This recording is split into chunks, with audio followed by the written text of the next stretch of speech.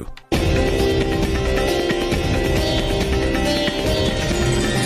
Lotus FM News with SUDISHA Naidu. It's 8 o'clock. Good morning. The University of the Witwatersrand's Vice-Chancellor Habib has expressed his disappointment after students decided to continue with their fees must fall protest. Students now want assurances regarding free tertiary education, among a range of other demands. This comes after government last week granted their demand for next year's fee hikes to be scrapped.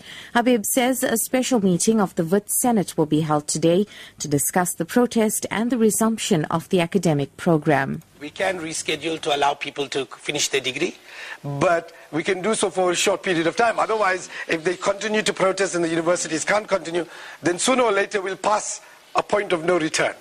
And that would be a tragedy for everybody. It'll be a tragedy for the students. It'll definitely be a tragedy for their families and communities.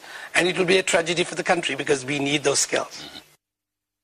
Teachers Union Sadtu says although its dispute with the Department of Basic Education over annual national assessments is yet to be resolved, the issue has been put aside for now to focus on matric exams.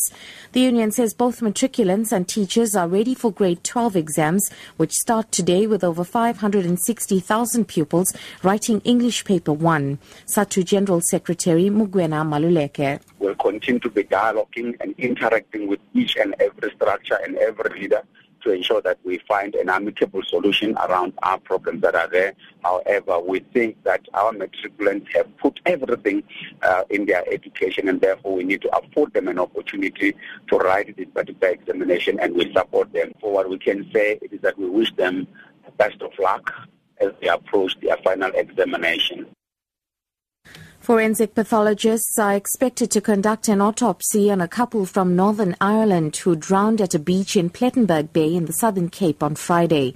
The bodies of 28-year-old John and 26-year-old Lynette Rogers were found separately by bystanders about 100 meters from each other in the surf. Police say UK authorities are assisting with contacting the families in Northern Ireland. Spokesperson Malcolm Poyi says they've opened an inquest docket for investigation. We will conduct an autopsy to determine the exact cause or possible cause of death. So far, there's no evidence that suggests any foul play. That's why we opened an inquest docket into this incident for investigation by the Plettenberg Bay detectives. And finally, South Africa is facing a looming crisis as the number of medical specialists decreases. Health professionals attending the annual South African Heart Congress at Sun City in the northwest say the country has fewer than 200 registered cardiologists, of which only 35 attend to government hospitals. Sentleing Lehihi reports. Medical experts here say the country has an epidemic of cardiac disease, with this crisis now being the most urgent and pressing health problem now that HIV and AIDS have been effectively contained by ARVs.